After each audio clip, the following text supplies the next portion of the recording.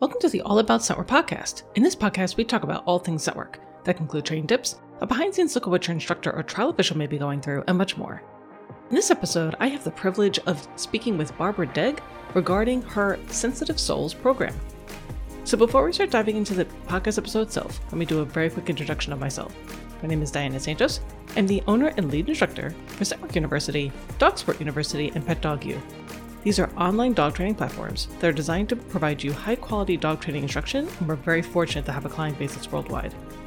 For Scent Work University in particular, we provide online courses, seminars, webinars, and ebooks that are all focused about helping you along your sniffing journey. So whether you're just getting started in scent work, looking to develop some more advanced skills, you're interested in trialing, or you're already trialing, and you're trying to finesse some skills for the upper levels, we likely have a training solution for you. Now that you know a little bit more about me, let's dive into the podcast episode itself. So again, for this episode, I had the very distinct privilege of talking with Barbara Degg regarding her new program, the Sensitive Soul program. And I'm just going to let us dive right in because it was a really great conversation. And I don't want to take up any more time of you listening to me. I want you to hear all about this wonderful program that Barbara has put together. So let's take a listen. Thank you so very much for contacting me. It was so exciting to hear that you wanted to let everyone know about your program. It sounds very super exciting. So if you just want to take a moment to just introduce yourself and tell everyone, all of our listeners, about yourself and about your very interesting program that helps dogs that are a little bit more sensitive with scent work. Sure. Thanks for having me. I'm so excited to be here. My name is Barb Degg, and I'm in Nova Scotia, so way on the Atlantic side of Canada. I run Front and Center Animal Behavior and Consulting Services, and I've been doing scent work and scent-related stuff for about 10 years, I think.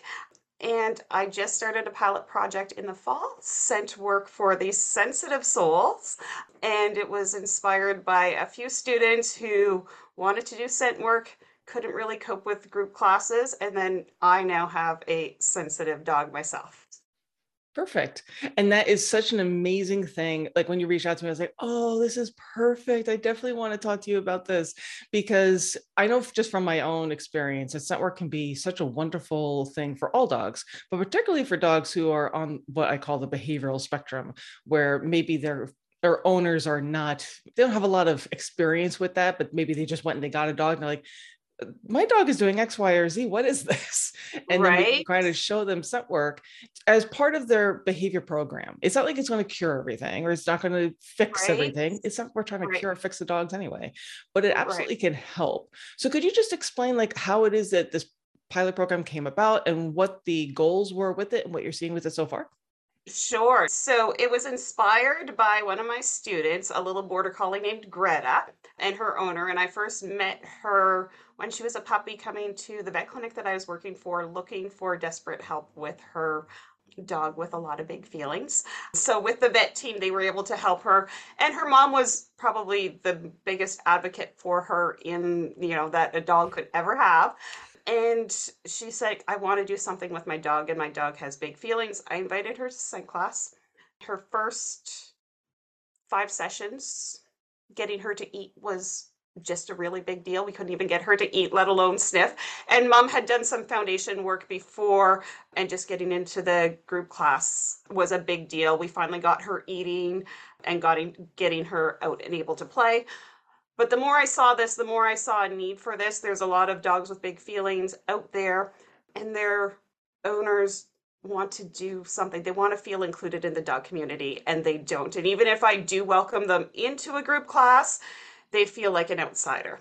And so I said, I've got to do something for these dogs. They can't really cope in a group situation per se, but they need that support of a group session.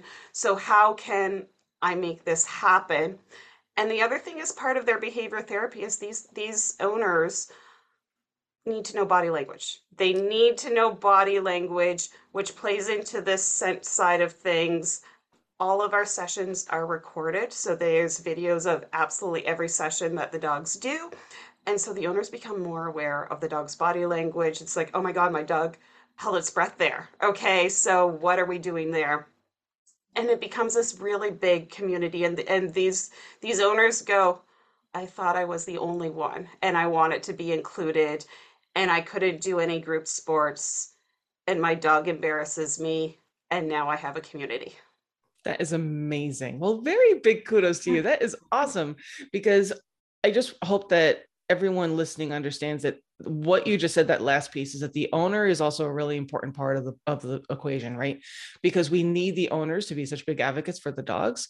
And if they are feeling as though they're ostracized, or that there's always a spotlight on them that maybe isn't such a great thing, and they don't feel included, then they may just retract more and more and more, and then the dog may worsen, and then it's just this really nasty cycle. So the It's a fact that you've created, spiral. yeah, so the fact that you created this opportunity for them to feel included and to also develop the skills that they need, that's not just going to apply within set work, but it's also going to apply in day-to-day life, where they may say, oh look, they held their breath there, so what happened, or what is happening, and how can I support them? That's amazing. That's awesome. Thank you so much for Right? doing this. This is great. Oh, you're very welcome. One of my students actually, one of the things that they really become aware of is body pressure. So last night I had a class with my level two. I never even thought we'd make it to a past the level one, and now we have a level two. Um, and she had her dog in a pressure situation searching, and I just saw the owner go, it's like, oh, my dog turned around and sat and looked at me. She looked at the surroundings, backed up. She's like, oh, I, I put him in a pressure situation. He can't cope if I'm pushing him into pressure. I need to give him space, and then he can work this problem out. And it was just, I didn't have to say anything. That is awesome, Um, awesome, awesome. So could you talk a little bit more about how it is that you're designing the classes so that people can kind of wrap their brain around what the program is all about and how these particular teams are able to be successful? sure. So one of the things I put this out there, I asked people to apply to the program. And I wanted part of the application was what are the dog's triggers? So if they have a trigger to a big fluffy dog, and even though the dogs are not coming in contact with each other, I don't want to put them in that situation in the parking lot. So if their trigger is a big fluffy dog, I'm not going to pair them in a group with a big fluffy dog. I have a maximum of 3 dogs in a program. There are no 2 dogs in the building at the same time. There are, and even crossing in the parking lot, there is lots of space separated by them. We videotape everything, and the dogs come in one at a time. Probably the first week is, can your dog eat? I need your dog to eat before I can do anything else. And a lot of these dogs are coming in very pessimistic. They're going, it's like, yeah, their owners are going, it's like, oh, they'll eat. They're really food motivated. They walk in the building and it's like, no, not eating. Can't do it, can't eat. And then we use, space as a reinforcer. The dogs get to go back to the vehicle. Nothing bad happened. They weren't forced. They had their choice to eat or don't eat. It's entirely their choice, 100%. And then the next time they come in, it's like, ah, okay, the tail's up a little bit further. They're a little bit inquired. We might get them to eat a food from mom or dad. And all we're doing is just doing a kibble scramble out there. It's like, can you eat? And that's probably like the first week we rotate through that, just getting the dogs to do a kibble scramble. Can they sniff? All of it's recorded so the owners know, is their dog pack manning? Are they just grabbing and snatching food? Are they able to sniff to find those pieces that went under somewhere? Are they scanning the environment? All of that is recorded, and the owners are made aware of that, and then we watch that progress.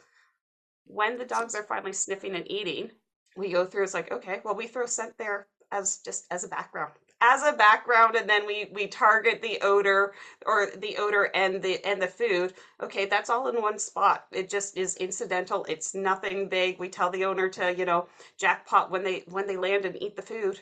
And that's, you know, and incidentally, we're able to lessen the amount of food that we're out there. The dogs are searching, and the owners one day goes like, oh my goodness, my dog is searching.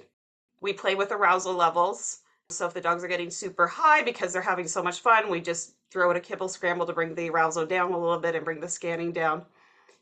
If the dogs can cope, we'll bring in a decoy dog just to see how the dogs can do if they if they can still continue sniffing with a stuffed dog not facing them in the back corner of the classroom. Can they still search? Some of them can, some of them can't. The ones that can, we kind of evaluate, because then the owners can take this on the road with them when they're out in the world. This is what my dog looks like. Can my dog even eat food off the ground if they see another dog. We're not even talking looking, staring. We're going, can your dog still do the task that it was doing without a dog in the room? And some can cope and some probably never will. But I will say these dogs and handlers, their search skills are on par or better than some of my sports teams. And that's amazing. And I love the way that the progression is laid out that you're explaining. And also, again, the way that it's really trying to provide skills that are going to be helpful everywhere. So in their day-to-day life, that this is not just about the sport. This is not just about, oh, well, maybe we could trial. It's more about how can we cope day to day and how can we get through and be successful from when we wake up to when we go to sleep. And For that sure. is, I think you should really pat yourself on the back for, because that is probably the most important part, is that the ribbons and the titles, if that's even a possibility, yeah, sure, great. But if I can actually be successful where my dog is not, feeling so stressed and the world is not so hard, and me as a handler, I'm not like pulling my hair out or I'm depressed or whatever else, Right. that's what's most important. And you're Right. giving these teams those skills, even, with what it is that you're designing with your program, which is amazing. Kudos to you. Thank you. That's And I awesome. will say one of the things I ask the handlers to kind of track is the fallout afterwards. So after they've had this and we explain good stress is still stress. So there may be some trigger stacking even the days after. And that's one of the things that, I need to know. It's like, okay, they had a really good night here, but how did they cope tomorrow? Mhm. Right. Or next day.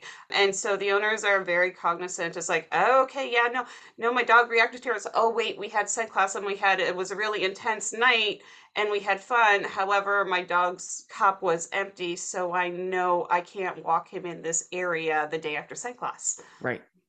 And that's amazing. That so all these skill sets that you're talking about for the handler are so incredibly important. And quite honestly, for anyone who's listening, this is important for all handlers. This is not just because, oh, it's just these people with these dogs. No, this is all of us with all of our dogs need to understand these things, that our dogs absolutely, even if your dog can naturally recover from stressors, maybe Right. more so than others, they still have the same effect. Where if you're having construction at your house, then you had a big party, then you went on a really super exciting seminar with your dog, and then you go to a trial, and then sure enough, your dog doesn't seem to be doing as well as you thought that they would. It could be that your dog is a little fried. Right. So Exactly. having all of these things that you're talking about as far as skill sets for the handler are so incredibly important, and understanding that our dogs are just, they're these little furry creatures that are dealing with all of these things the same way that people can, as far as all the emotions and dealing with life and triggers and stressors and everything else. And that they're not just these little robots that can go up and do Right. thing and thing and thing and just have it done so, perfectly well all the time. So that's incredible. I am just blown away. This is just such a Right. fantastic thing that you put together. Yeah, no, I absolutely love it, and I love my teams. They've become a real community. It's reached a point where I've actually had a couple veterinary behaviorists reach out to me. It's like, hey, can you do this for us? Can you design an online version of this? Can you do this because I need my patients to have those skills in the real world, and they need an outlet. They need a community just as much as your in-person clients need that community because they feel alone. Mhm. So do you actually have a virtual program in works? It is in the works. The hope was Terrific. to have it up and running already, but my little lemon that I absolutely love of a dog, um, we had some medical issues that delayed the Oh. start of it. It should be up and running in the next couple of weeks, but we had a little bit of delay due to medical needs that took priority. Poor puppy. It's but you know what, that's also, I think it helps put into perspective that what's important. And of course our dogs are important, and yes, we want to be able to help the whole community, but you need to be taking care of you and your pup too. So i'm Exactly. i'm glad that you were like, what, we'll just put a pause on this for a second, let's make sure that you're okay. Right? And I will say with this community of, I call it the sensitive souls, and it's SC as in scent, as in sensitive soul program. I mean, now that I have my own sensitive soul, they force me to practice what I preach. It's like, you know what? my dog's having big feelings about this. All right, I got to make that phone call to the vet.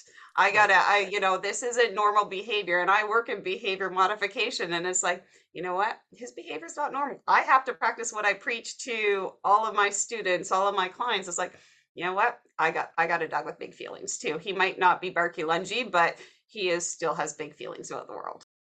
And you know what? That's actually a really good point of there are absolutely people who will listening to this who'd be like, I've never had a dog with big feelings or whatever else. My dogs are always been whatever. And that's totally great. Like, good. Okay. But until you have one, it's such a interesting experience that you can have as a person, as an owner, but it can provide so much empathy, and it can also provide so much insight into what you may have witnessed other people with their dogs go through before. And 100. it absolutely can help you grow as an owner and as a handler and as a trainer. So I really tip my hat to you and recognize and be like, okay, I need to now approach this a little bit differently. Like, it's one thing for me to say like, okay, I know what we need to do. I know what the protocols are. I know what the thing is that you need to, I know what the skills you need, but now I actually need to apply them myself. It is hard. It's very hard. But I know for myself, when I was dealing with my aggressive boy, is that it does absolutely allow you to have that feeling of empathy of like, oh, I totally get this now. I may have intellectually understood it, but now I really get it. You really get it, right? Yeah, once you're there. And I think some of my students, they appreciate it. Like when it's like, you know what? Here's a video of my dog that I took from my vet, and yeah, that's normal behavior, and I still love him, and I grieve for the dog I wanted. However, I still love him, and we will deal with this, and we will continue on. And he plays scent games at home, and he will never trial. And he was supposed to be a professional detection dog, and he will never be a detection dog. And so we still do the same stuff that I do with my students. I really do want to commend you for recognizing what his needs are and then making those adjustments and being okay with it. That there is absolutely, there can be that grieving period, particularly if you had big plans, like you had dreams and aspirations, and all of a sudden you're like, ugh, what happened? Like for my boy, my first Doberman, he was my first dog I was going to have after a while. I wasn't a trainer yet. And we just wanted to be able to like go for walks and hikes, but that Right, was not a possibility because he would kill somebody. So he just needed to be on house arrest for the 5 years that we had him. But right. making that determination of what was right for him and us was really important. So I really commend you for also doing that with your boy, of saying like, yeah, he's really good with scent work, and this is probably for my sensitive soul program. This is going to help him and also help me in developing all these skills. But trialing is probably not going to be the best thing or in the cards for us, at least at this point. That's okay. And I think us talking about this more openly as a community, particularly among professionals, For that sure. those kinds of decisions happen and that they're normal and that it's all right. It's also okay to be sad about it during that process, but that coming to terms with is okay too. It's not like there's a big failure or anything. It's not as though our clients are the only ones who deal with these things. We deal with them too. So I really do appreciate you sharing Right. that. Thank you. Thank you. No, it's I love this program. I love my students. And they are fabulous, and I love them for just being open to this crazy idea. Come, they, and I will say their price point is higher than my group classes, and they're here. No, we just want to play with our dogs. We want to have a community of our own, and we want a piece of what we see. We actually chatted about the Cyber Scent Work program last night, so they're all Oh, excited about possibly doing that in the future. awesome. Excellent. And that's along the same lines of what you were talking about with, trying to build up this community and promoting clients with dogs with big feelings. That's one of the reasons why I wanted to start it, is that I felt that there was absolutely a pull for people with dogs who may not do as well in in-person trialing, that to feel included, that they had to try it anyway.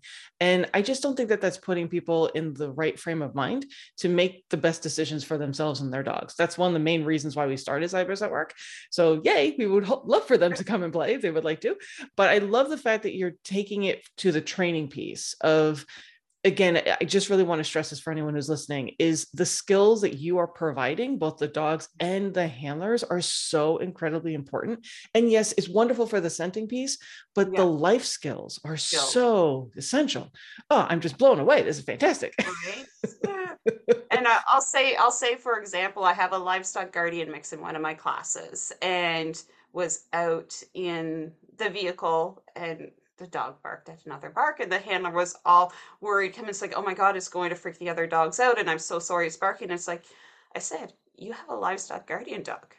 They do that. Your dog is doing what it's genetically supposed to do. There is nothing wrong with it. It is safe. The other dogs are safe. That is normal. And the look on her face is like, that's normal. It's 100% normal for the breed. And it was the first time she'd had somebody tell her that that was normal behavior. Yeah.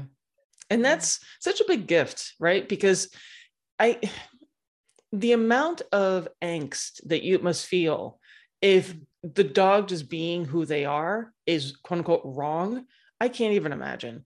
Of, you know, feeling as though like you breathed, oh no, so it might upset someone. Like it's like, oh God, like no, it's fine. Right. So it's Yeah. almost therapeutic for the handlers what you're It doing. is. It is. And reactions happen. I mean, there's occasional times when we get the decoy dog out and their dog reacts and the handlers hold their breath and it's like I said, and your dog recovered. Look at your dog is now sniffing. They're not living in that explosion and explosions are going to happen because we don't live in a vacuum. And I look at how well your dog can recover. That's what I look at. I don't look at in the moment, did they have a moment of they were upset and had feelings? Did they recover? Look at your dog's now eating food and sniffing on the floor, so it is not the end of the world. Exactly. And also through those experiences, you are providing some new learning for the handler where they now have a new history that they can go back on. Yeah.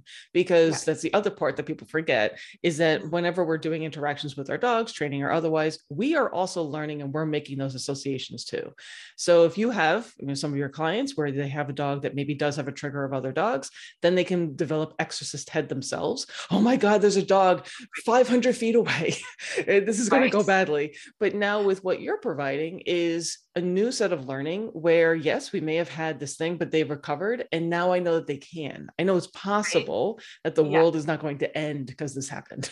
Right. Exactly. It's not the end of the world. Your dog had some big feelings. They looked at another dog in passing. They looked at a handler the wrong way. And I'm dealing with some dogs that have bite histories to humans and dogs. And it's like, it's okay. They're allowed to have feelings. We have feelings. And look at them now. They're eating and recovering. In week one, they couldn't eat in the building. Right, exactly. And it's all about safety. And the fact that you are, again, promoting this program in such a way where you're allowing the dogs to be in the space one at a time, you're using the decoy dog, you're not using a real dog, you're having the space in the parking lot. It's all about setting them up for success, understanding that these are animals with big, strong teeth that could possibly Right. use them. There could be injuries if we're not careful, but also providing an outline and a layout for people to follow of how they can make better decisions to help their dogs be successful out in the real world.